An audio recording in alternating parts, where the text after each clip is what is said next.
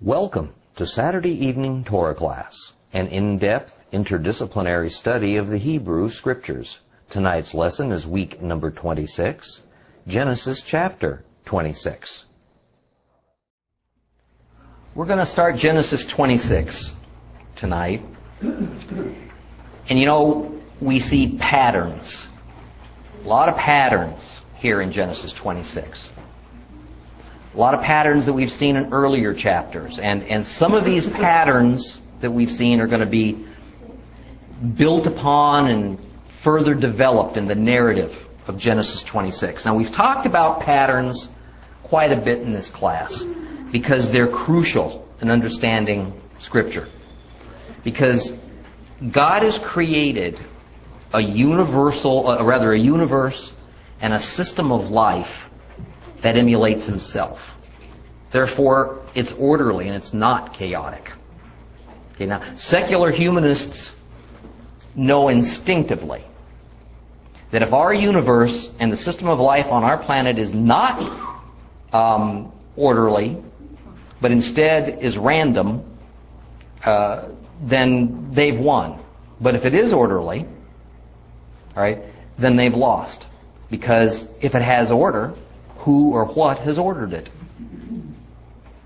Now, relatively new theories of physics, which, by the way, are now the generally accepted theories, have shown that, first, there are many more dimensions of existence than the four we've been familiar with: length, width, height, time, and there are a mathematical reality. And second, they have proven that our universe and system of life is orderly and not random or chaotic. It's full of patterns and cycles that just seem to repeat infinitely. Therefore, faced with the inevitable conclusion that if the universe has been ordered, by definition there must be a central orderer. Right? Yet the same scientific community that subscribes to these new theories can't bring themselves to use the term God. So they've coined a new term: intelligent design, refusing to discuss just who the intelligent designer must be.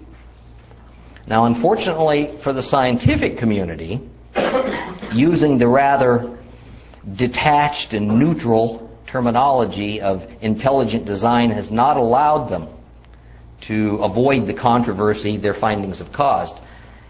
A school in Pennsylvania has been teaching its students about the decades-old or so finding of intelligent design of the universe in its science classes, along, of course, with the obligatory theory of evolution. And the result is a huge court battle over whether the students can even be told of the intelligent design concept. Now, keep an eye on this battle. If you'll take a look in the newspapers every day, you're going to hear a little bit about it. You're going to be pretty astounded, if you read about it, at the twisted claims and mental gymnastics that those who brought the lawsuit are alleging. And you might even be even more astounded at the institutions and people who you might never have associated with atheism and vehement secular humanism. But even more, you're going to learn just how much of a minority you are as a believer in our nation and in our world, and to just what extent the spirit of the Antichrist is now beginning to dominate man's thinking. It's here. Now, I point this out to you because most of us have been taught to read and study the Bible using secular humanist methods. Okay, we just don't realize that's what we're doing. Okay, that is, it's required that for every lesson or principle or law or happening in Scripture, we must ask why we're taught. And we're required to draw conclusions based on the scientific method. Okay? If they are not good and completely, rather largely complete answers as to every time we can ask why, then the biblical lesson or the principle or the law or the happening is discarded as myth or legend or maybe just fantasy. Now, the Bible, of course, is not a secular humanist document. Okay? And it doesn't present the material in a scientific way. Therefore, the search for why, when studying the Scripture, can lead us down dead-end trails. Okay? In the same way that the rapidly becoming obsolete field of physics called quantum mechanics has led scientists down a road to a dead end that's amounted to nothing. Okay? The quantum mechanics approach to physics is to try to rationalize chaos. Okay? To try and find mathematical formulas that are able to predict the unpredictable. And their goal is to explain how all the randomness of the universe produced order all by itself. That's the goal of quantum mechanics. Okay? The theoretical principles of chaos and randomness are the foundation of atheism and secular humanism. That's at the bottom of it. Okay? And after more than 4 decades, the quantum mechanics approach to the operation of the universe is proved to be utterly useless and futile. It doesn't work. Okay? We are a universe and a life system of patterns. Because we're a universe and life system of order. And we see patterns because God's principles of order are rock solid. And they don't change. And they didn't change between testaments either. Okay? This produces repetitions and predictable cycles. And I call these biblical cycles and repetitions, I call them patterns. Okay? So, with that now, let's read Genesis 26 and let's watch some things repeat themselves. Let's watch some more patterns emerge and watch history, even at this early date, literally repeat itself. Okay, let's turn to Genesis chapter 26. Genesis chapter 26.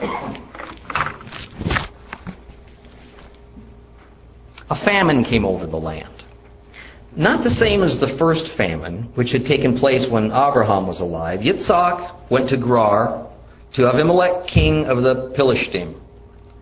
Adonai appeared to him and said, "Don't go down into Egypt, but live where I tell you. Stay in this land, and I will be with you and bless you, because I will give all these lands to you and your descendants. I will fulfill the oath which I swore to Abraham your father. I will make your descendants as numerous as the stars in the sky. I will give all these lands to your descendants, and by your descendants all the nations of the earth will bless themselves." All this is because Abraham heeded what I said and did what I told him to do. He followed my mitzvot, my commands, my regulations, my teachings. So Yitzhak settled in Gerar, and the men of the place asked him about his wife. And out of fear he said, "She's my sister." And he thought, if I tell them she's my wife, they might kill me in order to take Rivkah. After all, she is a beautiful woman.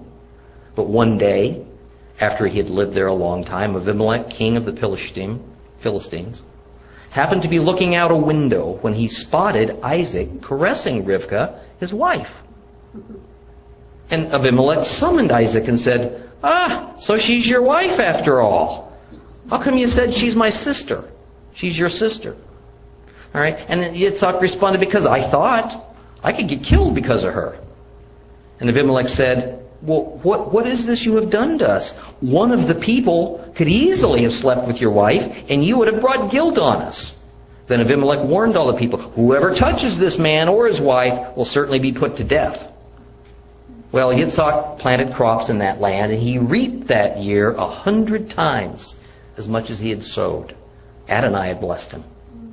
The man became rich and prospered more and more until he had become very wealthy indeed. He had flocks, cattle, and a large household, and the Philistines envied him. Now the Philistines had stopped up and filled with dirt all the wells his father's servants had dug during the lifetime of Abraham his father. Abimelech said to Yitzhak, "You must go away from us, because you have become much more powerful than we are." So Isaac left. He set up camp in the Wadi Gerar and lived there.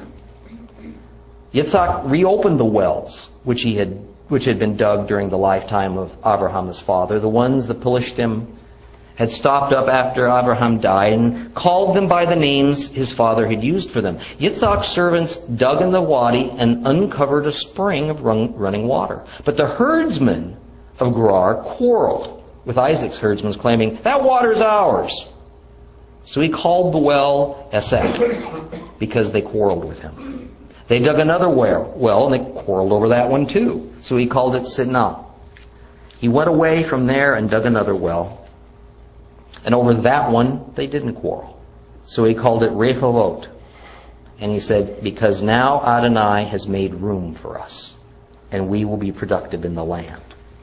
From there, Isaac went up to Beersheba. And Adonai appeared to him that same night and said, "I am the God of Abraham, your father. Don't be afraid, because I'm with you. I will bless you and increase your descendants for the sake of my servant Abraham." There he built an altar and called on the name of Adonai, and he pitched his tent there, and there Isaac's servants dug a well. Then Abimelech went to him from Gerar with his friend Ahuzat and Pichol, the commander of the army. Yitzhak said to them, "Why have you come to me, even though you were unfriendly to me and sent me away?" And they answered, "We saw very clearly that Adonai had been with you. So we said, 'Let there be an oath between us. Let's make a pact between ourselves and you that you will not harm us, just as we've not caused you offense, but have done you nothing but good and sent you on your way in peace. Now you are blessed by Adonai.'" Yitzhak prepared a banquet for them, and they ate and drank. The next morning they got up early, and they swore to each other. Then Isaac sent them on their way, and they left him peacefully. That very day, Isaac's servants came and told him about the well they had dug. "We found water." So he called it Sheba. And for this reason, the name of the city is Beer Sheba, all right, to this day. When Esau was 40 years old, he took as wives Yehudit, the daughter of Beeri the Hittite, and Basmat, the daughter of Elon the Hittite. But they became a cause for embitterment of spirit to Isaac and Rebekah. Well, we find at the beginning of Genesis 26 that the fickle weather of Canaan had once again plunged this land into a state of hunger, such that Isaac was forced to move on. Now, apparently, remembering his father Abraham's similar plight and the resulting journey into Egypt, Isaac was about to do the same thing. Now, his route to Egypt took him into the territory of the Philistines, right along the coast here. Today, this area you would know as the Gaza Strip. And his route took him to Egypt, took him into the territory of the Philistines, because the very well-established trade route from up north along the sea into Egypt went through the land of the Philistines. In fact, it is called the Way of the Philistines. Now, even more, as verse 1 states, he went to the royal city of Gerar, right up here, all right, because it was a well-known stores city. No, it didn't have a mall, all right. It was a place where the king resided, all right. So the city had warehouses, all right, with food storage. Now, it was common practice, all right, throughout the known world in that era to have both emergency and regular food warehouses at the city where the king of that region lived. Okay, obviously, so the king could keep an eye on them, and so he'd have first shot at the best foods as he wanted it.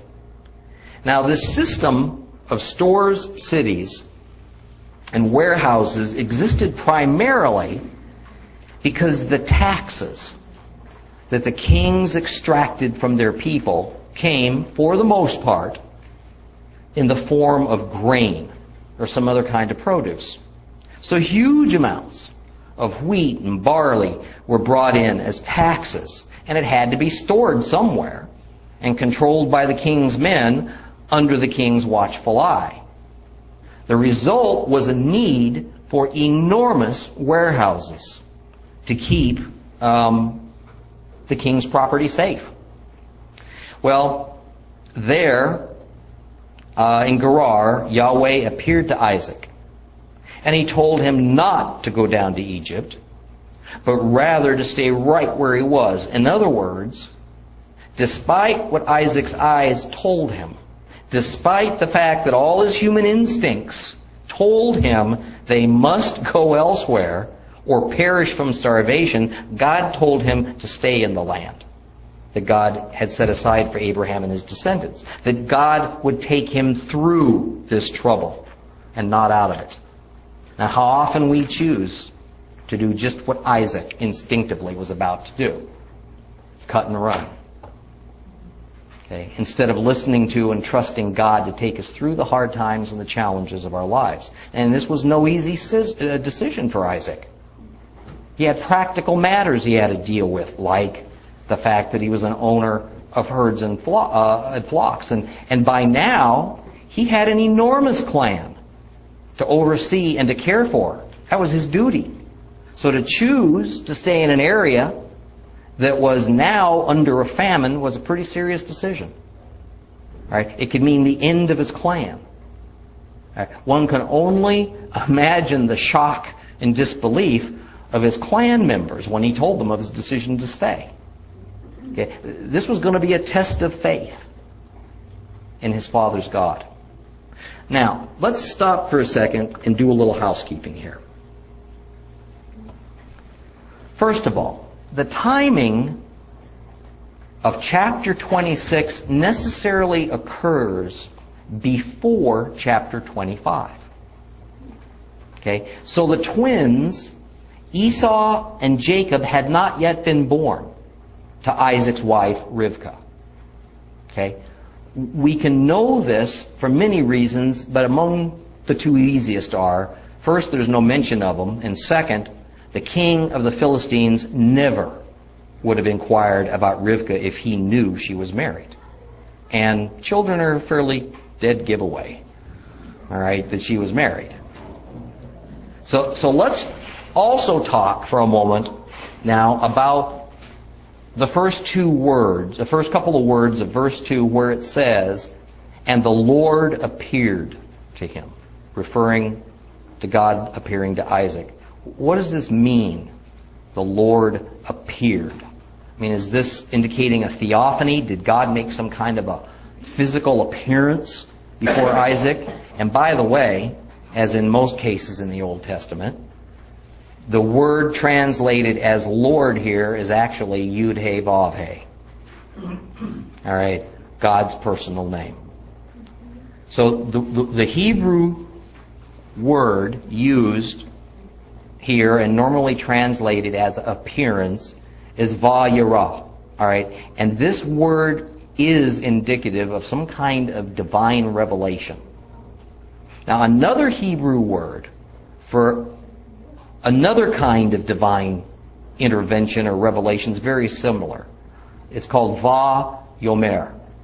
Okay, va-yomer is invariably referring only to divine speech. Words, something audible.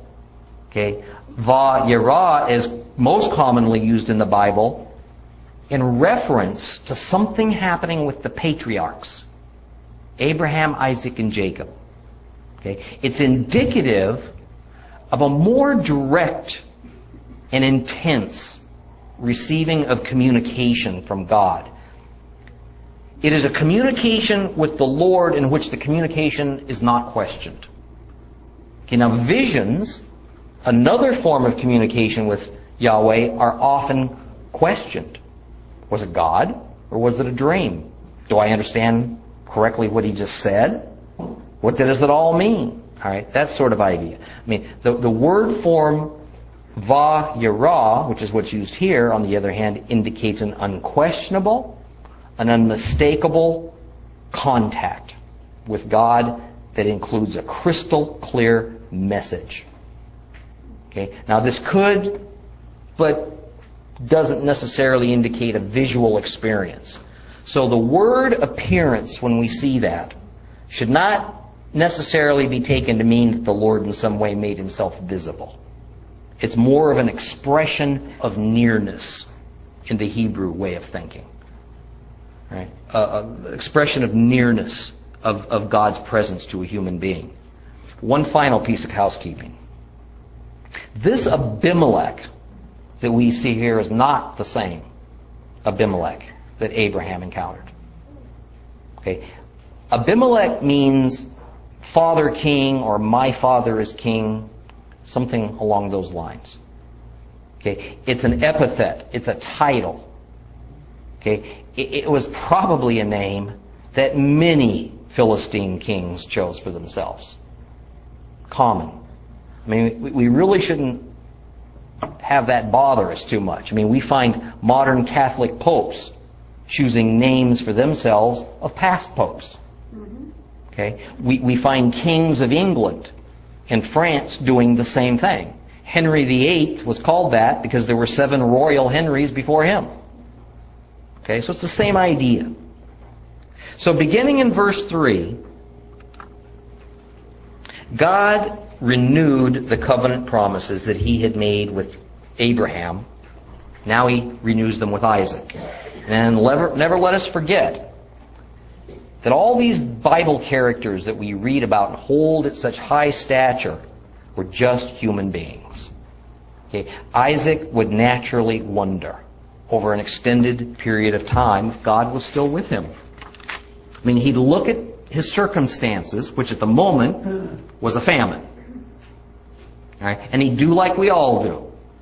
And he'd question whether he really fully understood what God told him to do. Because little, if any, of the covenant promises seemed to be coming to pass to this point for Isaac. And the one promise that was so valuable to a clan in that era, land, certainly hadn't materialized. So Isaac needed the reaffirmation from the Lord. So he got it. Now, we also must not just quickly skip by what's said towards the end of verse 4, though it seems we've heard it before. In fact, the form of the promise from God, so that all the nations of the earth shall bless themselves by your heirs, adds a small nuance from the earlier promise that all the nations of the earth will be blessed by you.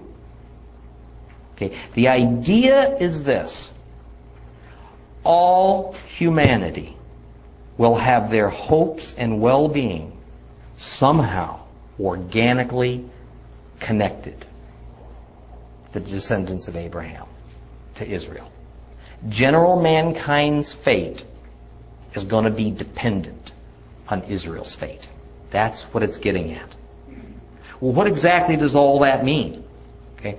Well, even though we're so far along now in our day in the process of God's plan of redemption that we have a greater picture and understanding of how this is all playing out than anybody who came before us. Much of it's still to come. And so there's still a lot of mysteries out there.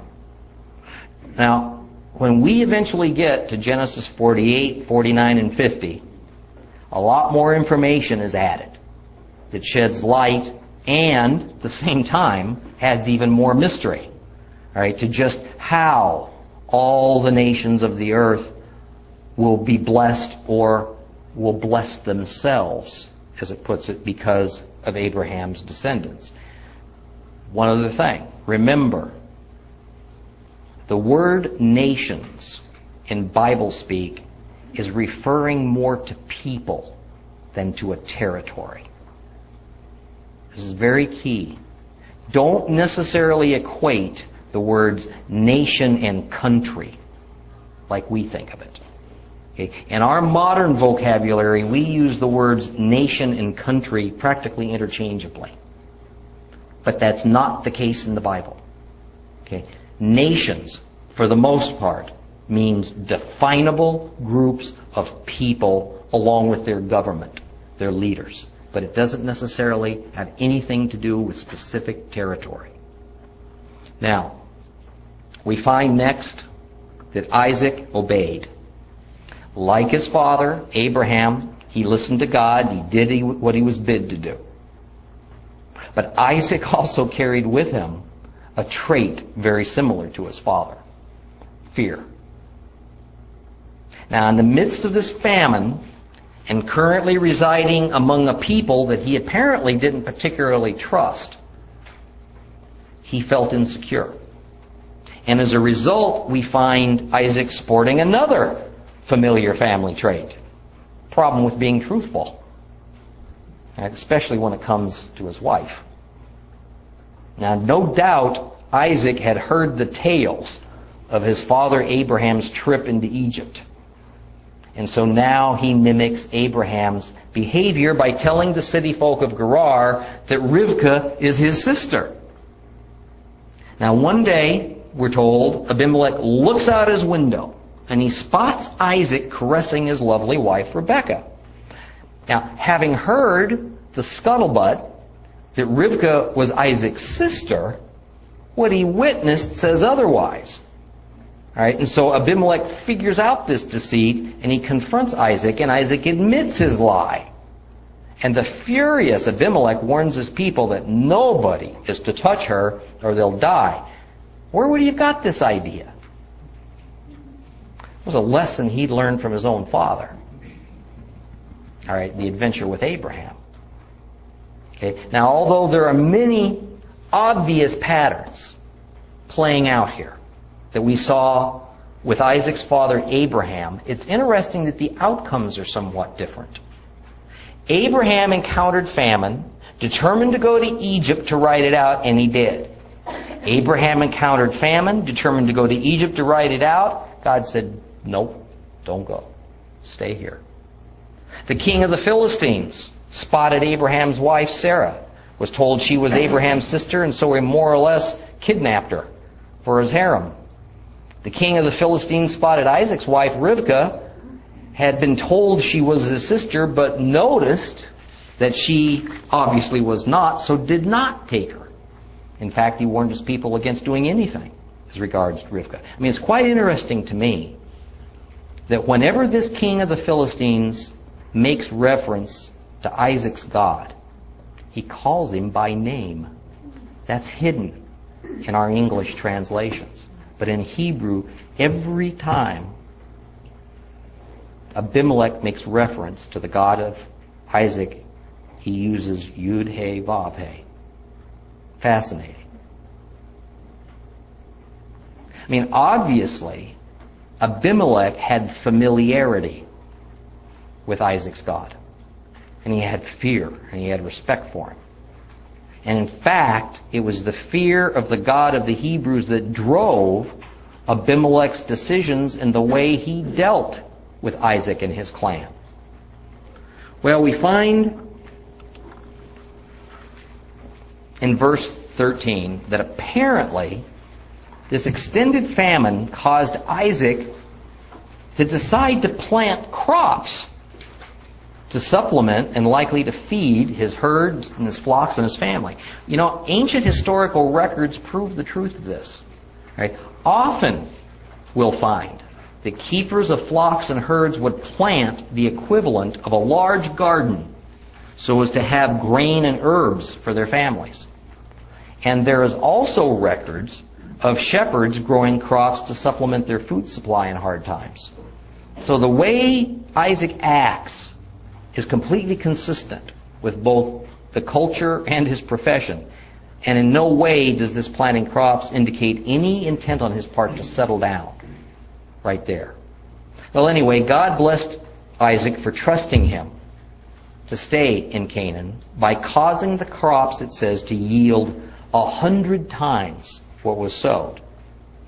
Well, in that day, planting methods were quite primitive, and the yield of a pound of seed versus what was harvested was pretty small. Something on the order, on the average, that 25 times what was planted is what was harvestable.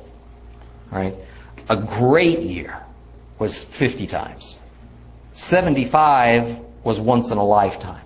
100 was only possible supernaturally. That's what it's indicating here. This was a blessing of God. Now we're told in verse 13 that Isaac's wealth kept compounding, all right, and that the local Philistines were becoming bitterly jealous. And from Abimelech's instructions to Isaac, we can also understand that there was fear, coupled with that jealousy of the Philistine people, of both Isaac's God and the already sizable number of people that formed Isaac's clan. Isaac was viewed as a threat to the Philistines. Now, this is a scenario that is going to play out time and time again with the Israelites and then the Jews as God's blessing upon them with plentiful food and longevity and fertility and wealth also caused them to be persecuted because people were envious of them and they were fearful of them.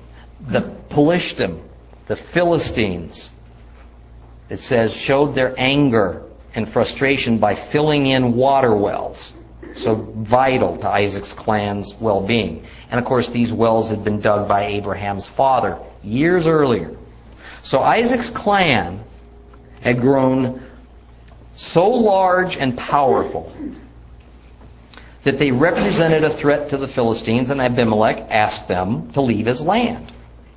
Yet, we really have to understand that we have the weaker asking the stronger to leave. I mean, Isaac could have refused. He could have refused. And a war might have resulted with Isaac the likely winner. Now, in those days, as now, however, Abimelech, knowing that he could not have defeated Isaac, would have made some type of power and wealth-sharing pact with Isaac. And Isaac knew this. But instead, he chose to comply. And so he gathered up his clan, and he moved to the west bank of the Wadi Gerar, it's called. Now you see this little thin blue line here. This is the Wadi Gerar. Gerar is on what most maps will call the east side. I think it's more the north side, to the other side of the riverbank. Okay? And he began unclogging some water wells that had been filled up with dirt by the Philistines as a show of anger. Okay? When the water began flowing again, the Philistines claimed it was their water. All right? And so the conflict started all over again. So Isaac took his tribe and he moved further away to Beersheba. It's not too far, is it? Abimelech, who was an able politician, pretty smart guy, knew it was wise to try and mend fences with this growing clan that could, if it wished, come back and probably overrun his land at any time they chose. So he renewed the pact that had been made so many years earlier between his father and Abraham. Beersheba, we're told, means well of the seven. Okay, and recall that Beersheba was a place that was well known to Isaac. I mean, he didn't just up and move one day having no idea what was there, because it was where Abraham moved with Isaac after Isaac had his near-death experience on the altar at Mount Moriah. So Isaac was simply going back to comfortable familiarity. Now also we have to understand that this place was nothing more than an oasis. There wasn't any city there. Okay? It would be long into the future before a city was established at that spot, and the city's name was taken from the ancient name that Abraham and Isaac had given it, Beersheba, well of the seven. Well, beginning in verse 23, upon Isaac taking his large clan to Beersheba, God again comes to Isaac. All right. The text says Yud-He, Vav-He appears to Isaac. And it uses that same word again, Va-Yirah. That is common in describing many of the patriarchs' communications with the Lord. It's a very intense communication. Now, Isaac had just come through a pretty troubling time. He may have felt like he had failed. Okay? Because he left an area of land that, without putting up a fight, okay, that God said was going to go to Abraham's descendants. So Yahweh comes to Isaac as a comforter, and he says, fear not. Why fear not? Because Isaac was fearful. Now, emulating his father, Isaac builds an altar. He sacrifices to Yahweh, and his men start digging a new well, something he was bound to need. And during the process of digging this well, Abimelech shows up with his chief of staff, Ahuzat, and the general of his army, Pichol. All right? And Isaac's pretty annoyed at this. All right? I mean, his statement to Abimelech is something on the order of, what now? What now? I mean, I did everything you asked in order to maintain peace between us, and here you are again. But Abimelech has not come to make trouble. Actually, he's coming with his hat in his hand. Okay? He wants a peace treaty with Isaac.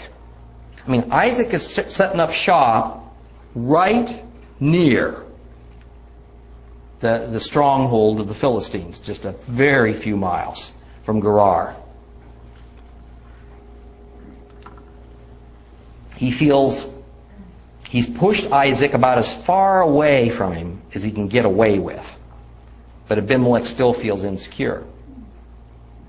Okay. Now, I suspect that Isaac knew full well why Abimelech was there, simply by who came with him. Because if Abimelech was there to make war, he wouldn't have had his civilian chief of staff with him. No, who came with him? Ahuzath, his chief of staff, and Phicol, Pichol, the general of his army, is exactly the entourage necessary for two nations to make a pact. Okay. And the nature of this pact is spelled out in verses 28 and 30, and it was to live side by side peaceably. I mean, I don't know if any of this is hitting you. All right. What are we going through today?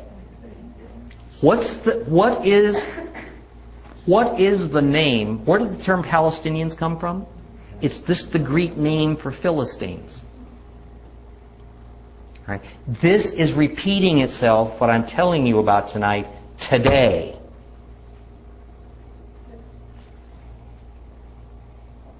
Well, the pact's concluded, we're told, in the usual manner, with a ceremonial meal and some oaths in the names of the gods each one worships are spoken. And Abimelech and his men depart. And that same day, Isaac's men that were digging the water well struck water. Now, this was always interpreted as a good sign, a sign of blessing from heaven. And I have no doubt that's exactly what God intended. Well, peace and prosperity and room to grow were now Isaac's. Life was good. But trouble was brewing. Trouble was brewing. His unwise and petulant son Esau did the very thing that Isaac and Rebekah most feared and dreaded. He took 2 Hittite women as his wives. Okay? God knew what he was doing when 40 years earlier he had assigned the firstborn birthright to Esau's twin brother Jacob, while they were both yet in their mother's womb. I think this is maybe a good point to just call it for tonight. Let's get into Genesis 27 next week. Okay?